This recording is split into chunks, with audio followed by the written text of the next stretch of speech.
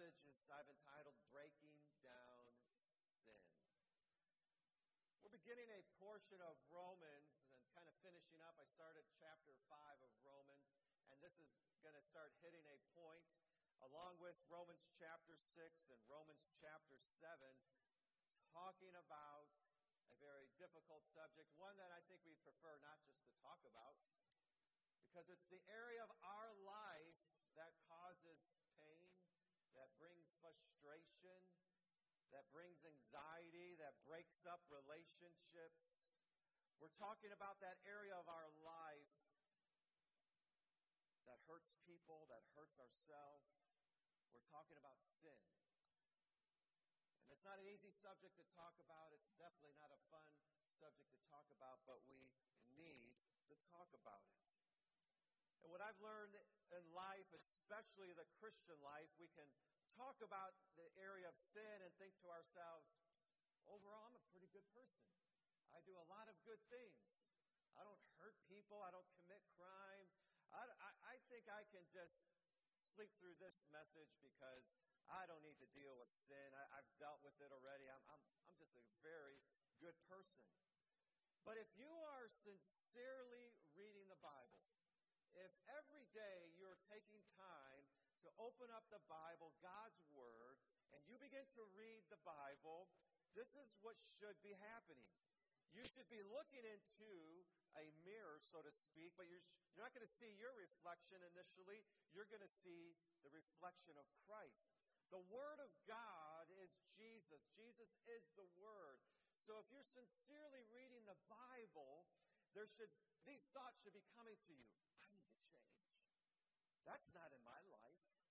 I'm not doing that. Oh, man. I'm like that person. I've messed up just like they did. I'm reading the story, but boy, that's my life. That's what I've done. That's how I've hurt somebody. That's how I've hurt my life. We should all be in that place from time to time when we're reading the Bible. I need change.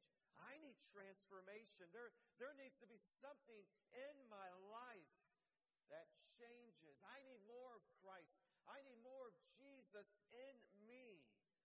We should be recognizing our sinful nature and asking God to help us. God, I need help. And I know you're really kind people. You're really honest. I believe that with all my heart. You're servants. I love this church. You serve.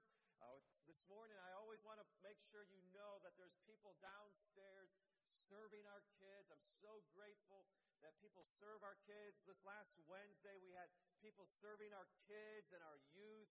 And I always brag in a very godly way to other people about this church. And sometimes I refer to it still as this church as opposed to my church, because if I say my church, it sounds like I'm trying to take credit. And I don't take credit at all for what this church does. I haven't been here long enough. And I always brag in a godly way. I said, this church that I'm a part of, there's rotations. There's rotations for kids. There's rotations for the music, for our ushers, for our greeters, because people are servants here. I love being a part of this church because you're serving.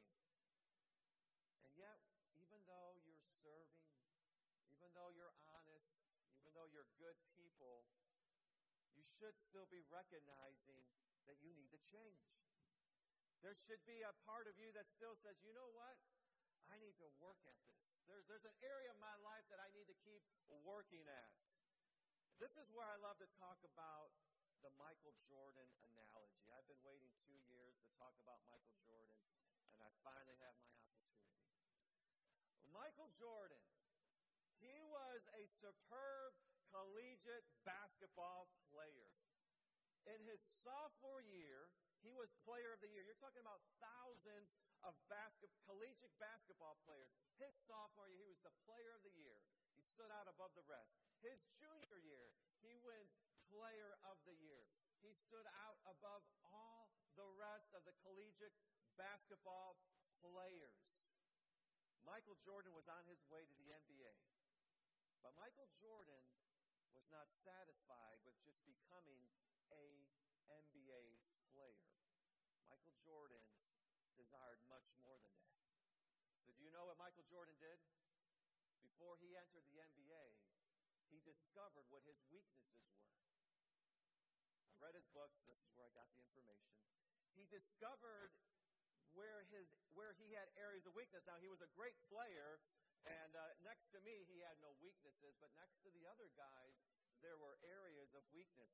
Michael Jordan, before entering the NBA, found out that compared to the rest of the players that were going to be going to the NBA, he wasn't good at defense, and he wasn't actually good at shooting the ball. And most of you probably should be surprised by that, and I'll explain why. So Michael Jordan discovered his weaknesses, and he began to work at them to make them his strengths. And so he worked at his defense, he worked at shooting the ball. Michael Jordan did those two things. Now, Michael Jordan would have been a very good NBA player if he would have left his weaknesses alone. But Michael Jordan was known as the GOAT, the greatest of all time. We still have fun arguing that, but I consider him, being from the Chicagoland area, of being the GOAT, the greatest of all time. Why was Michael Jordan the greatest of all time? It's because he took his weaknesses and he made them his strength. He took those, first of all, this is what makes him the greatest of all time. First of all, he actually recognized, now remember, I just shared with you, Michael Jordan was the player of the year. So what everybody was telling him, what all the coaches were telling him, what all the players were telling him, what every media person was telling him, you are the player of the year. And still Michael Jordan said, yeah, but there's got to be some things I need to work on to get to the next level. And Michael Jordan did that. He said, I need to work at defense, and I need to work at shooting. And so the reason why most of you probably didn't know his collegiate career, you probably maybe were shocked that I said to you he was poor at defense and he was poor at shooting. Why? Because at the end of Michael Jordan's career, he was known for two things. He was known for his defense, and he was known for his shooting ability, his percentage of shooting. Michael Jordan took his weaknesses and he made them his strengths. He took those things that he realized, I'm good at like 90% of the game, but there's 10% of the game, and I'm going to work at that so that I'm 100% above and beyond. That's how you become the greatest of all time. And so I know in this room, you guys, you're good people. I believe that. You're doing good things. You have good things in your life. You're a good person. When you look in the mirror, most of us can keep looking in the mirror after, we fix our hair and do what we need to do. After all of that, we can look in the mirror and say, man, you're a good guy. Or, ladies, you look in the mirror, wow, you're a good person. I believe that. There's a lot of good people in this room. But if we want to use the Michael Jordan analogy, every one of us will say, I need to work at something. There's something in my life that I need to work at. There's something that I have to fix. God, I know you know, because when we look at God, that's the Bible. When we look at what Jesus has done, when we hear his words, when we see his actions, when we read his stories, there has to be a recognition that I'm not perfect, by no means. And there's some areas that I need fixing. And so Paul begins in Romans chapter 5 and in Romans 6 and in Romans 7, he begins to do us a favor. Paul begins to deal with our weaknesses. And he deals with our greatest weakness. He deals with the one weakness. This is the one area, weakness, that actually every other weakness in your life comes out of. So if there was one thing you could fix that fixes everything, do you think you would put some time and effort into that? I hope you would. So that's what we're going to do. So today I'm going to read from Romans chapter 5, beginning in verse 12. Paul says, when Adam sinned, sin entered the world. Adam's sin brought death. So death spread to everyone, for everyone sinned. Yes, people sinned even before the law was given, but it was not counted as sin because there was not yet any law to break. Still, everyone died from the time of Adam to the time of Moses, even those who did not disobey an explicit commandment of God, as Adam did. Now, Adam is a symbol, a representation of Christ who was yet to come. Let's pray. Father, I pray again that your word that is perfect, you who are perfect, would speak to our life. And as we hear your voice, as we listen to your word, may each of us recognize there is something in my life that needs to be fixed. There's something that you can work on, Lord. There is weaknesses in my life, and may your word reveal them to us today. I prayed in Jesus' name. Amen. Wow, did you hear these words? Everyone died. Everyone, even the person who didn't explicitly disobey a commandment of God, they still died. Do you know sin kills you? It isn't disease. It isn't a car accident. It isn't the lack of oxygen. Sin kills you. Sin has killed mankind.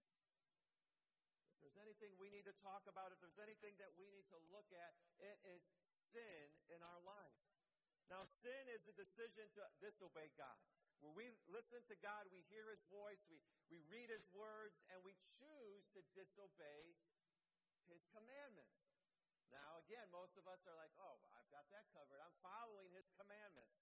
But do you know, James says that if you know what to do, if you know the right thing to do and you don't do it, that's sin. It's the sin of omission. There's so many areas of sin. It's not just breaking God's commandments. It could be God speaking to you, God saying something to your heart. I want you to help this person. And you're like, no, I'm not going to help them. That's sin. So sin is not just doing something bad. Sin is not doing something good. There's so many areas of our life that we need to say, God, would you speak to us? And we're going to dive in. We're going to dig into that area. But this morning, I just want to focus in on one phrase from chapter 5 of Romans, verse 12. It says, when Adam sinned. When Adam sinned. If we're going to look at sin, if we're going to understand it, I think we need to go back to where it all began. To when Adam sinned. God clearly told Adam and Eve not to eat from the tree of the knowledge of good and evil. He told them they could have everything else. Everything else. Now, do we live in a gigantic world? We do. We live in a big, gigantic world. So here was Adam and Eve, the only two people on the planet, and God told them, you can enjoy everything around you. So think about that. Put yourself in one of these beautiful forest preserves. Put yourself on the beaches of Hawaii. Put yourself on open land that you think about and that you want to take a vacation at. Think of those areas of life. I can, and I know some of you can think about, like I spent 20 years in Utah. And I can think about being in the mountains of Utah and just looking at the beauty of it and just looking around, just like, this is beautiful. This is amazing. And you see the rivers and you see the trees and the flowers and you're like, this is awesome. This is beautiful. And then all of a sudden, all Adam and Eve could do was look at the one tree. I mean, you've got all of this. You have it all in front of you. You've got so much to enjoy. Alexandra was so small, tiny when we lived in Utah, so we didn't take her up into the mountains much. So when we've gone back now to visit family, we've taken her up into the mountains, and she's just loving it. And she's just like, this is amazing. And I'm like, Alexandra, this is just the beginning. There's so much more I'm going to be able to show you. Every time we go, I'll take you to a new place. The older you get, we're going to see this and we're going to see that. And it was like Adam and Eve. It's like, oh, Adam, let's go see this today. Let's go here. Let's go there. We can see it all. But then the enemy said, I want you to focus on the one tree. The one thing. And that's just like the devil. That's just like our human nature. And the devil and our human nature are still playing the same tricks on us today. Still doing the same thing. Our human nature wants to focus on what we cannot have. What don't I have? That's what I want. There's so much I can enjoy. There's so much that I do have. And yet, it's the one thing I can't have. It's the amount of money I don't have. It's the house I don't have. It's the vacation I don't have. You fill in the blank. What don't I have? That's the one thing I want more than anything else. And then our sinful nature chimes in and begins to take over and magnifies that one thing that we can't have. And I can't enjoy this now and I can't enjoy that now because there's this one thing I want. Now, there's one area, there's a lot of areas that this applies to. One of the areas that I'll bring up again is marriages. This plays out so evil sometimes and so difficult. This idea of focusing on what we can't have. So, weddings. I love weddings. They're beautiful. They're amazing. I love seeing all the attention a couple will put into a wedding. It's wonderful. And all the time and effort to it. So, Tara and I, we were traditional. And so, I wasn't allowed to see Tara before the wedding. So I had no idea what her dress looked like. She did pictures, obviously, with it, without me. And so I had no clue what she was going to look like until, the traditional wedding song comes on, and I'm standing down there, and the back doors open, and that was the first time I saw her in her wedding dress, and she was gorgeous. And we have the picture of that moment. It's a little bit dark in that room. That was the church I was at for 21 years. It changed quite a bit. But the lighting was never quite good. But Tara still shines in that picture. That was the first day I saw that dress. That was the first time I saw her in that dress. And it was beautiful. And I tried to match her as best as possible with the tuxedo, but just didn't match up. She was above and beyond the beauty of that day. And I love it. I love how, we put all that time and all that effort. And I can tell you this. I had no problem, and I think every groom will tell you the same.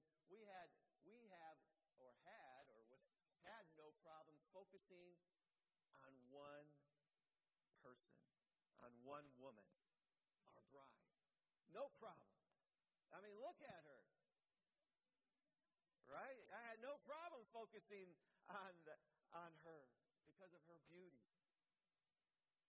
And there's been millions, not billions, of grooms through time have had that same experience. I have no problem focusing on this one woman. This is the woman I get to marry her. I get to spend the rest of my life with.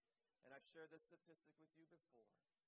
Even though there have been millions of grooms that have done the same, 50% of marriages still end in divorce today. So 100% of us, I believe, said, boy, I have no problems. I don't care who walks in the room. This is the person I'm going to focus in on. But then life hits you. Bad breath hits you. Bills hit you. She's not wearing the wedding dress every day. She's not walking around with flowers every day. She doesn't have a veil on every day. Life goes on, And what begins to happen? You begin to think about what you don't have. And 50% of marriages go down that path. They begin to think about, man, it's not like it used to be. I don't have fun anymore.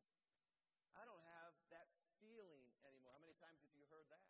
I don't feel in love anymore. Did you know love is a decision? I love feelings. I'll be the first to say I love feelings. I love feeling God's presence. I love it. But I've made a commitment to follow Christ. So when I don't feel it, when I don't feel Him with me, I know He's there.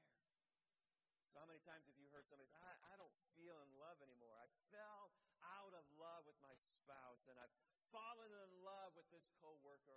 I've fallen in love. We contacted each other online, and oh man, I haven't seen her since high school, and we couldn't stop talking. And at home I can't even talk to my spouse, but online I can talk to this person. I don't have this anymore. And all you can do is focus on what you don't have. And how many times have you seen that played out in marriages and in relationships? Or jobs. It's not fun anymore to work at my job. It's no fun anymore to go into work. I need a new job. I need a new scenery. And we lack that commitment. And I need new friends. I need new scenery. I just don't feel the same when I walk into that place or when I hang out with them. I need something new in my life. And I love this saying. There's a saying. You've heard the saying before, the grass is greener on the other side. You've heard that saying before. I've heard this saying at marriage seminars. When the grass looks greener on the other side, it's time to water your grass. I love that saying. I love that. I love that. Because we get so caught up on what everything else looks like on the other side. Wow! Look at that. Man, I remember my wife used to dress like that. You know, I remember when she used to do that for me. I remember we used to do that and this and that. And the grass starts looking greener on the other side. It's time for you to water your grass. It's time for you to put some time and effort. It's time for you to put the tuxedo on. It's time for you to buy some flowers. It's time for you to set the atmosphere. It's time for you to do those things. So don't leave right now, but I have a commercial for you. Of course, I have a commercial for you. You know where the commercial's going. We have a chance for you to water your marriage. Our wedding seminar, I've called it a seminar. But Justin and Trish Davis are coming in a couple of weeks. And we had some good sign-ups last week. I want to encourage you. Sign up for this. Water your marriage. There's no better way to water a marriage than going through a marriage seminar. Do you think our marriages need water? If you have beautiful flowers, do you not water them? No. If you have a beautiful flower, if you're going to keep the beauty of that flower, what should you do? Water it. Marriage seminar, marriage conferences, reading marriage books. All of that. We should all be doing that. You don't wait for a marriage problem. You don't wait for when you're not communicating the best way. You don't wait for those things. You do them now. So please, I'll be at the table today, and I encourage you to sign up for the marriage retreat seminar and water your marriage. Our sinful nature wants to focus on what we don't have. God wants us to focus on what He has given us. God wants us to focus on what He has given to us. He's given me a bride. I can focus on her. He's given you friends. You can focus on them. He's given you this church. You can focus on this church. He's given us this community. We can focus on this community. He has given us so many things in life. And I want to tell you something today. God is not withholding anything good from you. This was especially difficult growing up as a teenager. As I've said, I'm kind of traditional. I grew up in a strict family. There was a lot of things we did not do. So there was this idea that my parents were keeping me from fun. There was this idea that I couldn't do this and I couldn't do that. And I'm like, oh, they're ruining my life. And then you can begin to think about that in terms of God. I don't want to be a Christian. You can't do that anymore. You can't go there anymore. You can't say that anymore. I don't want to serve God. Can I tell you today, God is not keeping you from joy. He's not keeping you from peace. He's not keeping you from a life. He's not keeping you from any of the good things of life.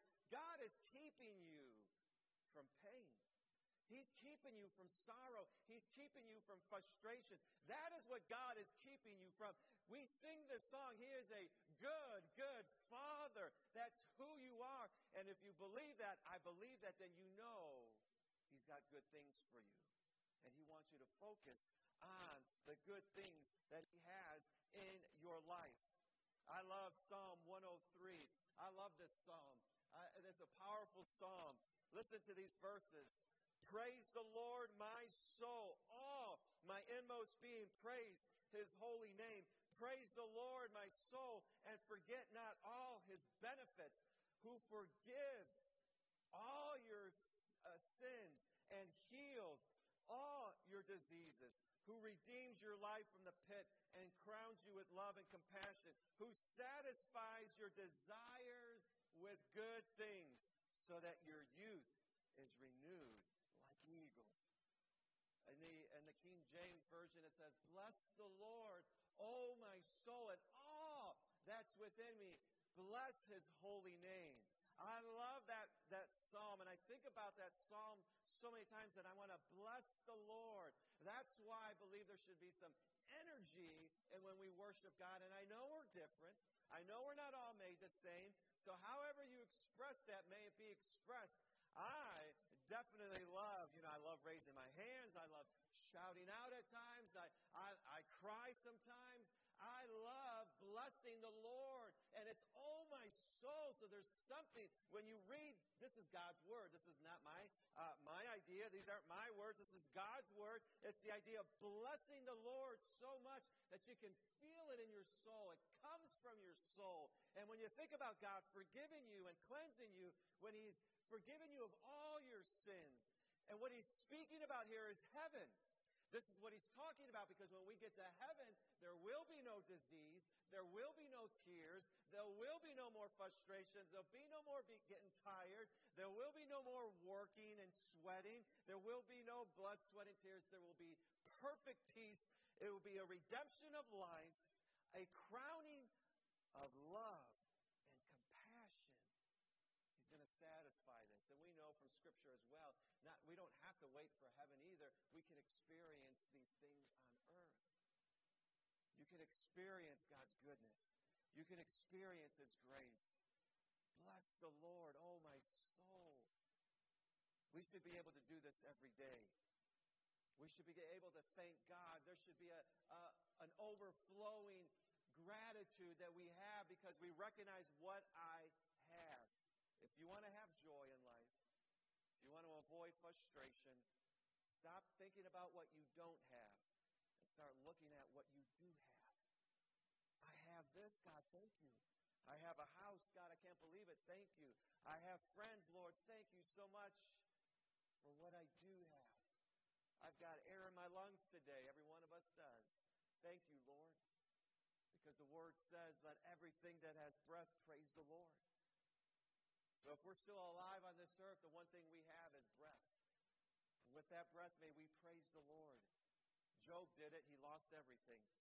His children, his business, his wealth, his health. And all he was left with was his wife that told him to curse God and die.